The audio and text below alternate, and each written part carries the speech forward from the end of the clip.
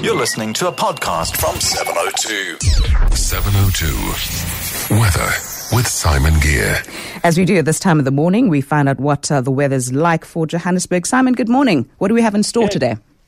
Good morning, Nikua. It's going to be another lovely mild day. Certainly yesterday was one of the warmest days we've had in a long while in Gauteng, and more of the same. 6 degrees this morning for Pretoria, hitting a high of 26, Johannesburg 4 and 25, and Vereeniging 2 and 24.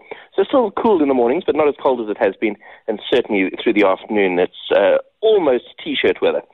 Clear skies if you're travelling down to the Lowveld, but clouding over in the afternoon. Mid-20s expected down there. We've got Cape Town sunny today, but quite cool, a high of just 19 degrees. And Durban has a few showers this morning, but then they're going to clear up, reaching a high of 21. Is that the end of the cold weather spell, you think, Simon, here in Johannesburg? We usually get at least one more sort of cold front through late August, early September. So it's always difficult to call the final one. But certainly the difference now is the temperatures are able to recover quite easily in between fronts. Excellent. Look forward to warmer climes. And our weather fact of the day is? Just having a look at really how incredible the ability of us to track animals has become, with improved technology and so on. And now researchers have put lightweight transponders on bees and have been able to get hold of these bees as they've emerged from their hives for the first time. Put a little tracker on them, and then track them throughout their whole life.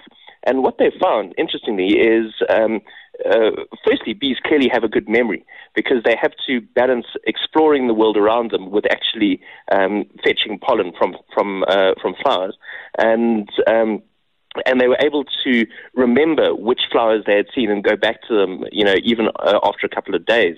The other one was that some bees seem to have different personalities from others. So there was one little bee that would only visit a particular patch of flowers and did so throughout her entire life. Another one which was quite happy to range far and wide, adventuring and getting pollen from all sorts of different flowers.